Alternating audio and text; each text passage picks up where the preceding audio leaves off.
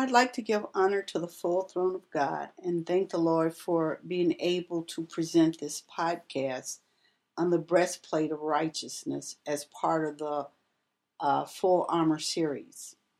And when we think of putting the whole armor of God on, let us think about what an armor is. An armor is a covering to protect the body against weapons during war times, whether it's from ammunition or chemical weapons like in our day. This armor protects and shields our body from injury or death. This is the physical side of armor, but did you know that there is a spiritual armor that we must wear as well? Now in Ephesians 6:11 it says, "Put on the whole armor of God, that ye may be able to stand against the wiles of the devil."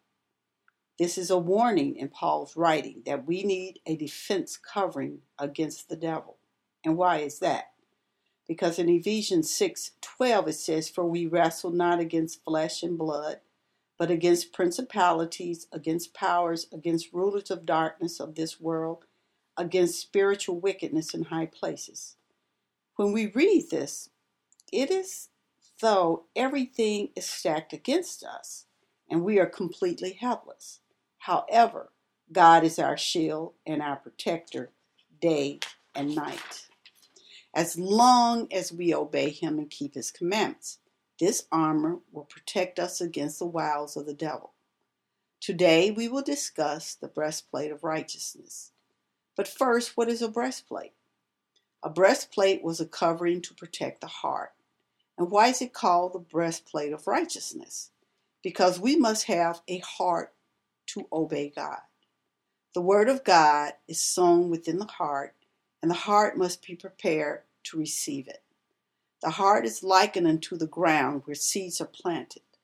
When we plant seed, the soil must be broken in order to plant seeds and to receive rain to grow. Let us look at the seeds we plant as the word of God and the ground as a heart. In Hosea 10:12 it says, "Sow to yourselves in righteousness, reap in mercy, break up your fallow ground, for it is time to seek the Lord till he comes and rain righteousness on you."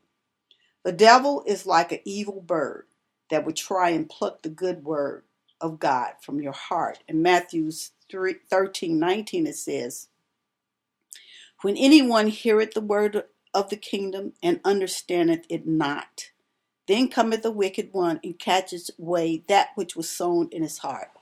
This is he which received seed by the wayside." Now we must be like good ground that receive the word of God. In Matthew 13:23 it says, "But he that receives seed into the good ground is he that heareth the word and understandeth it." Now this is important to realize that in verses 19, a person that receive and do not understand, Satan can come and take that which he had out of his heart. But if you're a person that understand it, which also beareth fruit, and bringeth forth some 100-fold, some 60, and some 30. Now, how do we keep the breastplate of righteousness on our heart? And we do this by obeying God and keeping his testimonies and commandments. Think of a garden that you might have. You keep your garden protected from animals, birds, insects, and diseases.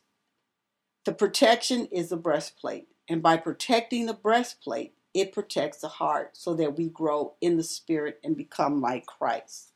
In Ephesians 2:19-22, it says, "Now therefore ye are no more strangers and foreigners, but fellow citizens with the saints and of the household of God, and are built upon the foundation of the apostles and the prophets, Jesus Christ himself being the chief cornerstone, in whom all the building fitly framed together groweth into a holy temple in the Lord, in whom ye also are builded together for a habitation of God through the Spirit."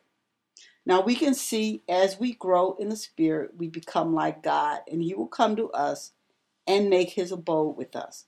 In John 14:23 it says, Jesus answered and said, if a man love me, he will keep my words, and my Father will love him and make our abode with him. So we see if we obey God, he will be with us, he will protect us, and he will make his abode with us. Amen.